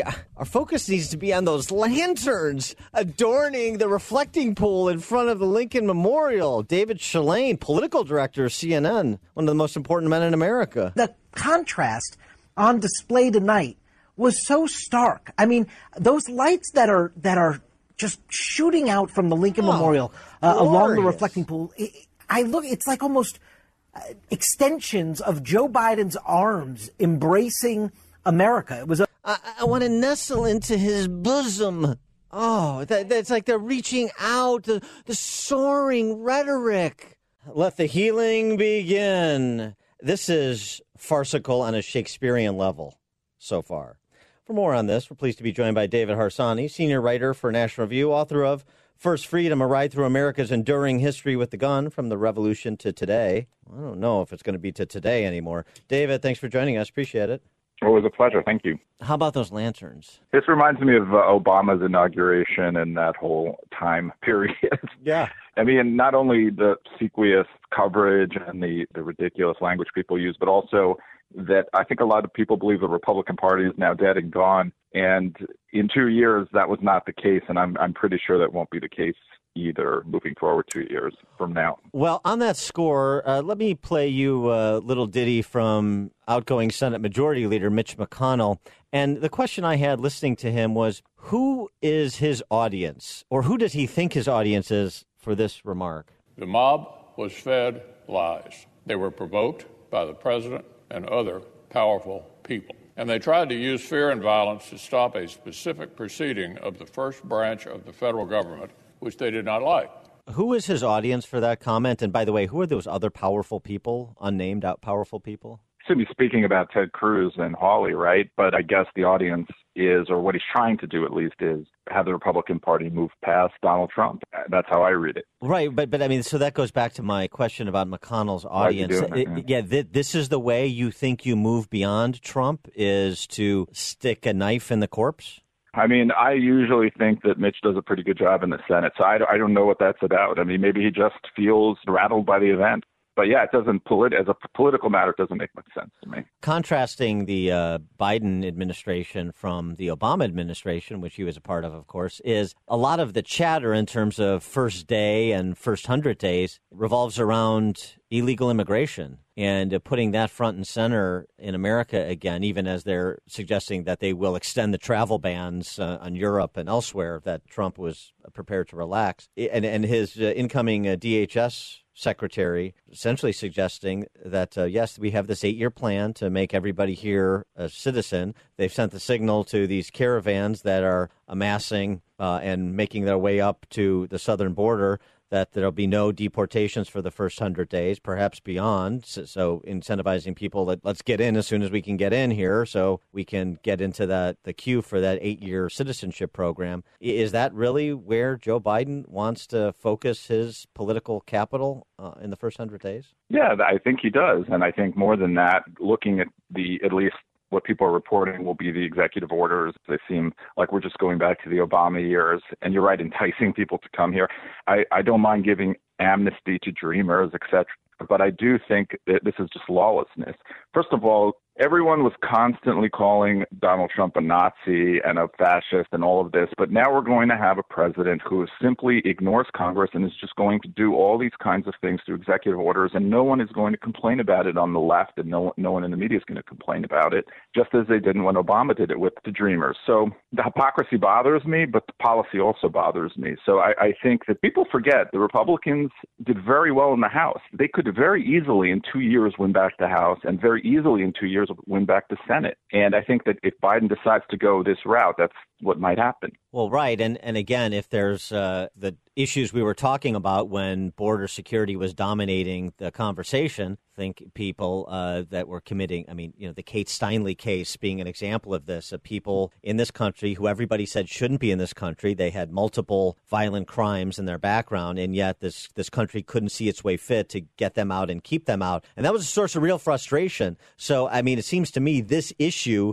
depending on how it's handled, has the potential to be for Joe Biden in 2022 what Obamacare was for Obama in 2010. Yeah, I think people misjudge the polls, or the polls aren't right exactly on immigration. This is just the feeling I have, where when you ask people, are you broadly, are you for immigration? Are you for helping young children who come here with their parents, et cetera? Everyone says yes, they are. Right. But I think that the American people, when you really dug into the polls, for instance, on allowing refugees from Syria here, there was a wide antagonism toward that idea. I think they misjudged the immigration issue. I don't think most Americans like the lawlessness of it. I never understood why you couldn't have a wall or stricter, even if you're pro-immigration like I am, why we can't have a better handle on who's coming and who's going and why they're here, et cetera. I think it does. I don't know that it would be exactly like Obamacare. I think Obamacare was something special in the way that the legislation passed and all that went on in those days. But yeah, I do think that it could be a big issue. Well, think about this additional layer, and I'm not saying it's necessarily a perfect analogy, but think about this additional layer, depending on where we are with all these lockdown politicians around the country, including the one in the White House, where we are with COVID and the policy response. Think about the issue of we're allowing people to illegally come into this country, and I can't legally go to my local restaurant. How about that? No, that is certainly something. Yeah, COVID changes things, and the lockdowns do change the dynamics of a lot of things. I've been thinking recently about the Capitol riot, and even in the summer, people are locked down and they're not interacting with other human beings really in the way we're used to. So they're in their little bubbles, and a lot of anger can grow in those bubbles, and a lot of conspiracy theories bloom there. So I think that if you're going to do something that feels lawless while you're not allowed to go to a restaurant, that might change the dynamics of that issue. It was interesting that Trump said in his farewell speech yesterday that his greatest legacy, according to him, was that he took up the fights that people wanted him to take up. And that's what they haven't felt about the Republican Party, thus his ability to, run the table to the nomination and the presidency. And there's, saying the words, but then there's also conveying it in such a way that you pass the authenticity test, that people believe you. There's an emotional connection. And I don't see really anybody in the Republican Party, maybe Ron DeSantis, because of what he's taken up and what he's endured, that is positioned to fill that void, that part of the void. Right. Yeah. I don't know much about Ron DeSantis meeting up close. I don't know what kind of a retail politician he is, et cetera. But I think he's done a great job down there. And so that might be a person. I think maybe a governor is a better way to go. But yeah, I mean, I think if Trump hadn't acted the way he acted after he lost, that his legacy would be not, especially his policy legacy is pretty good, right? I mean, if you believe in the things that he spoke about, like not getting into a new war, I think that's something people actually care about far more than Republicans have thought about, because of Iraq, it changed that whole dynamic. But yeah, I don't see anyone like that, not in the Senate at least. And I think that some people, let's say Marco Rubio, has tried to co-opt or, appropriate that kind of populist language and stuff like that. But it doesn't feel authentic to me, especially when you've changed the way, your ideological outlook so many times. So completely. Yeah, David Harsanyi, senior writer for National Review, author of First Freedom, A Ride Through America's Enduring History with the Gun from the Revolution to Today. David, thanks for joining us again. Appreciate it. And you'll have to deal with pressure.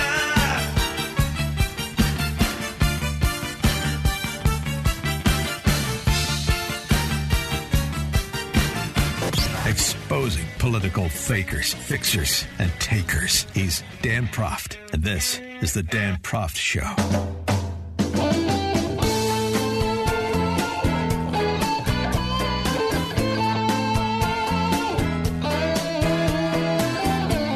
Welcome back to the Dan Prof Show, and if I've invoked this observation from G.K. Chesterton once, I've done it 1,000 times because it has such ongoing applicability, and that is when people stop believing in God, they don't believe in nothing, they believe in anything. Which takes us to our next guest and his piece at spectator.org. Believers Gonna Believe, the Young American Transition from Religion to Wokeness. Will Reilly is an associate professor of political science at Kentucky State University, a historically black college. He's also the author of Hate Crime Hoax, How the Left is Selling a Fake Race War. Will, thanks for joining us. Appreciate it. Great to be here again. So as belief in Christianity or Judaism or Islam, the major world religions, declines, particularly in the West, it gets replaced. In America, it's being replaced by politics, generally speaking, and on the left, perhaps the most rabid political church, if you will, by woke politics. What I do really is look at the claims of, what are they called, the new atheists about 10 years back, Sam Harris and so on, that to move towards civilization, what we really need to do is get rid of religion, this primitive capability of people to believe in anything, no matter how nonsensical. What I point out is that since the religion began to decline in the USA, we haven't seen people go on and get master's degrees in the sciences. What we've seen instead is fanatical belief in some pretty dubious things. We've seen the Occupy movement on the left and the QAnon movement on the right, massive surge in recreational drug use, of some pretty hard stuff, a lot of acid, mushrooms. And I think most notably, we've seen the general idea of wokeness, this belief that there's sort of one way to look at the secular world. The society is corrupt because of hidden racial bias. There are people that I half-jokingly describe as prophets, Dr. Kendi and so on, that talk about this. There are sins, and you have to do things like implicit bias testing to look within yourself for sin. So the title of the piece, which I think is pretty accurate, is Believers Gonna Believe. There are people that want things to believe in or adhere to, and they're not going to change that. Communism, for example, when they move away from traditional religion. Right, and they're also not going to tolerate those who don't subscribe to that new religion, it would seem, and that marks a distinction between, I don't know, how Christians and Jews and most Muslims practice their faiths today. Well, I think that there's definitely not a lot of ecumenicalism in modern wokeness, and there is not really a strong idea of forgiveness. So the parallels are pretty exact. I mean, to some extent, the original sin or the devil of wokery is the belief that there is this hidden, subtle bias throughout society. Dr. Kendi, who I mentioned just now, argues that any gap in performance between two racial groups, blacks and whites, for example, or presumably whites and Asians, has to be due either to the inferiority of one of the groups, genetically essentially, or to prejudice, no matter how subtle that is, how hard to find that may be. So we can see the imperfection of society simply by looking at any gaps that may exist between whites and people of color, men and women, so on down the line. And the reality is that a whole bunch of things like average age and score on the aptitude tests and so on determine most of these gaps. But that's not the quasi-religious idea that they represent almost sin and they must be eliminated. So this is not a fringe, inconsequential belief, at least not anymore. No, and the problem is, as you're describing it, is it's punctuated by approximately the respect of or expression of independent thinking that was exemplified by Branch Davidians. And so, again, they kneel before the state, really, and institutions that they otherwise control or want to control, and they are going to impose, not persuade. So one of the questions that's been asked over and over again since the debate about modern religion really began. I mean, it was tossed at Nietzsche in the salons as well. In the absence of God, yes, what do people worship? What do people put their faith in? And a very common replacement does seem to be the state. So in the absence of, religious sin, which you yourself, through prayer, I suppose, if you're a spiritual person, or certainly communion with your priest, which you as an individual can handle within yourself, we have this idea of social sin. Throughout everything, there's racism, sexism, the effects of colonialism.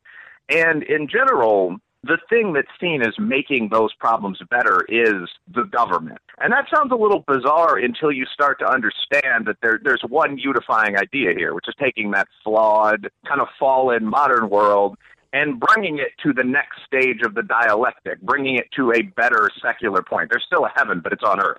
Yes, well, yes, imitating the eschaton, to borrow from William F. Buckley. Well, let's pick it up there after the break with the real Will Reilly talking about this effort to perfect man by other men and where that ultimately leads. Will Reilly is an associate professor at poli-sci at Kentucky State U. He's the author of Hate Crime Hoax, How the Left is Selling a Fake Race War. We'll be right back.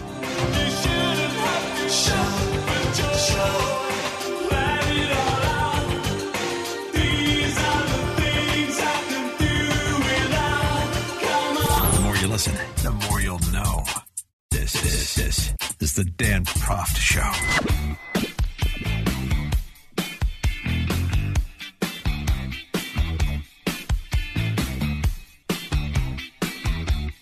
Welcome back to the show. I think it was Ambrose Bierce who, in his Devil's Dictionary, defined politics as a strife of interests masquerading as a contest of principles, the conduct of public affairs for private advantage. As many observers have suggested, this folly of private vice becoming public virtue, man being transformed by being installed in a public office. And that seems to me to be what is in part going on with the Jacobins on the left. For more on this, our continuing our conversation, rejoined by Will Reilly, Associate Professor of Poli-Sci, Kentucky State University, and author of Hate Crime Hoax, How the Left is Selling a Fake Race War. Will, that's where we left it off before the break. Let's pick it up there, this idea that you look to the state as the church, so what you have is the state, through force, men and women, are going to perfect other men and women and create heaven on earth. That's been tried. This is not new in the course of human history. How does it usually end? Well, pure theocracies usually fail, and that's true whether they are secular or spiritual. And that's a bit of a glib line, but there's a very large amount of evidence illustrating it. I mean, I don't think we've ever seen a successful communist society. China's a mercantilist dictatorship, and that is for the same reason that the Papal States didn't work very well. If the basis of your society is a claim about something spiritual, not in the church house, but in the marketplace, that you insist has to be true, it's going to be a major problem for your society if it is not in fact true. Actually, there's an underlying problem even before that. If the claim is that it's true and thus it must be adopted, then you are going to have to impose it. And this is where you really run into a problem, is that you're forcing man-made truth at the point of a gun. Yeah, well, that's well put. Those are actually the two problems with communism, right, when we study this. The argument is that a perfectly functioning society would be this sort of dictatorship of the proletariat where everything is divided evenly among people. And the first problem is what you just said. In order to get to that state, a war is necessary. ordinary upper middle class taxpayers, including me and you, aren't just going to give our land or family home or something like that to angry strangers. So that's problem one with communism.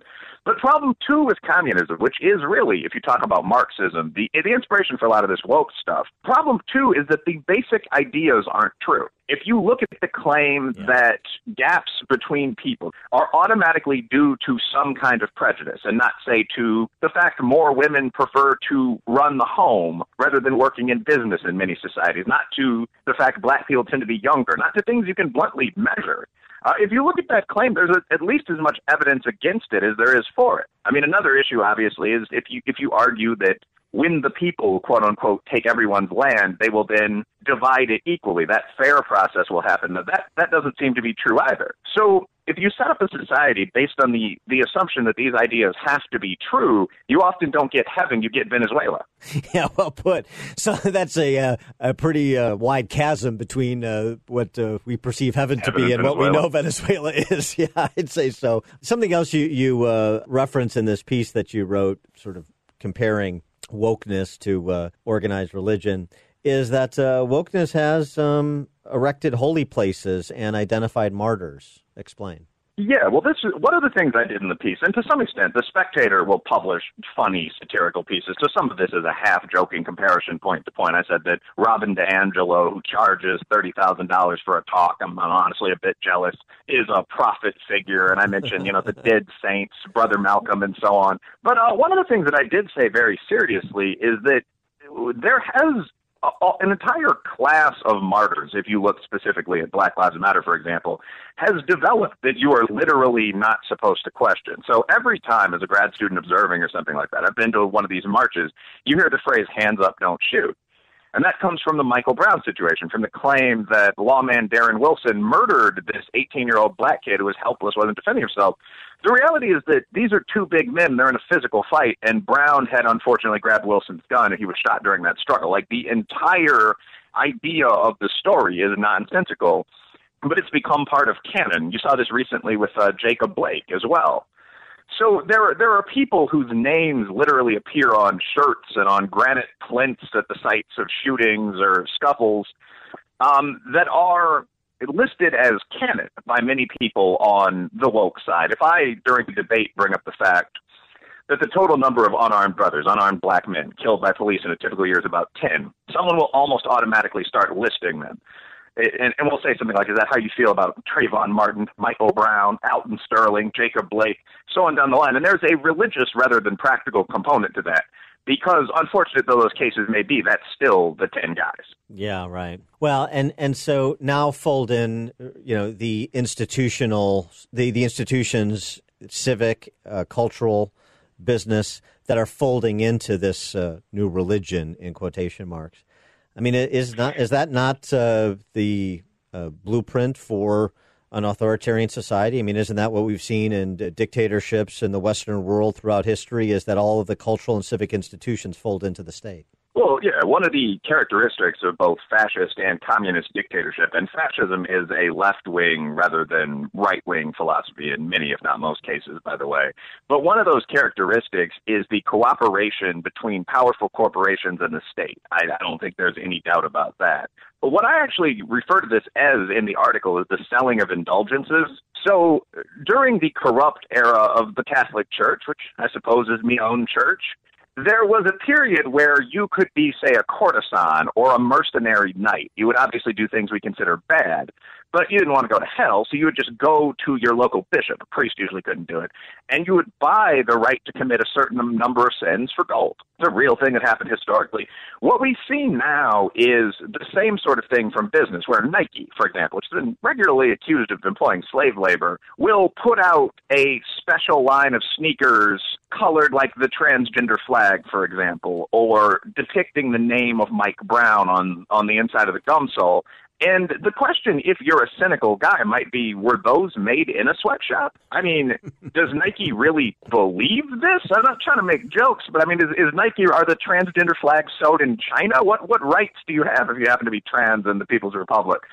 So it's not that Nike really believes in post-capitalist racially perfect societies. It's that they are buying the ability not to have their plants attacked or not to be criticized on Twitter by doing this, by making these gestures. He is Will Reilly, Associate Professor of Poli-Sci at Kentucky State University, author of Hate Crime Hoax, How the Left is Selling a Fake Race War. Will, thanks for joining us. Appreciate it. Thanks. Take care. Glad to be on.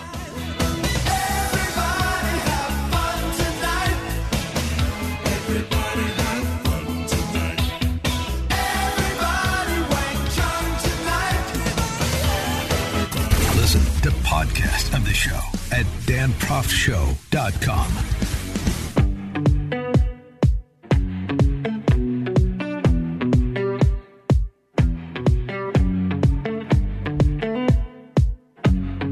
Welcome back to the show. All right, a little palate cleanser in the form of restaurant activism. But before I get to that, this is a fun story.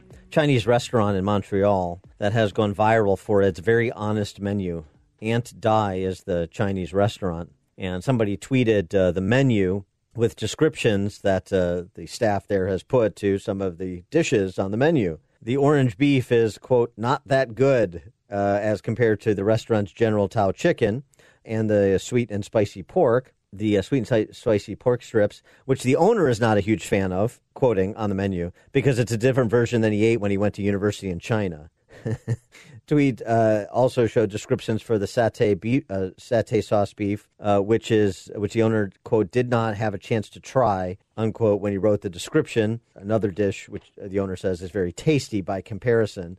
And proprietor of the restaurant just says, we just thought sort of this sort of level of honesty, give people some idea what they're ordering, would be perhaps helpful and maybe a little bit funny. And now the attention they've gotten, including from this show, has generated more customers for their restaurants, so good for them. And speaking of customers for restaurants, particularly if you live in a lockdowner state, like, say, Illinois, where I live, or a lockdowner city within a state, like, say, Chicago, Illinois, where I live. I don't know. I don't think I've mentioned it on this show. About 3 months ago, the end of October, a friend of mine and a couple of friends got together and said, let's do something to help the restaurants that are shut down, particularly those that are courageous enough to buck the shutdown and stay open. And these are mostly suburban restaurants, not exclusively. And so we started on Tuesdays just gathering a couple of dozen people and say we'll pick a restaurant, contact the owner, say we're bringing in a couple dozen, 3 dozen people, 4 dozen in some cases, just to help you guys,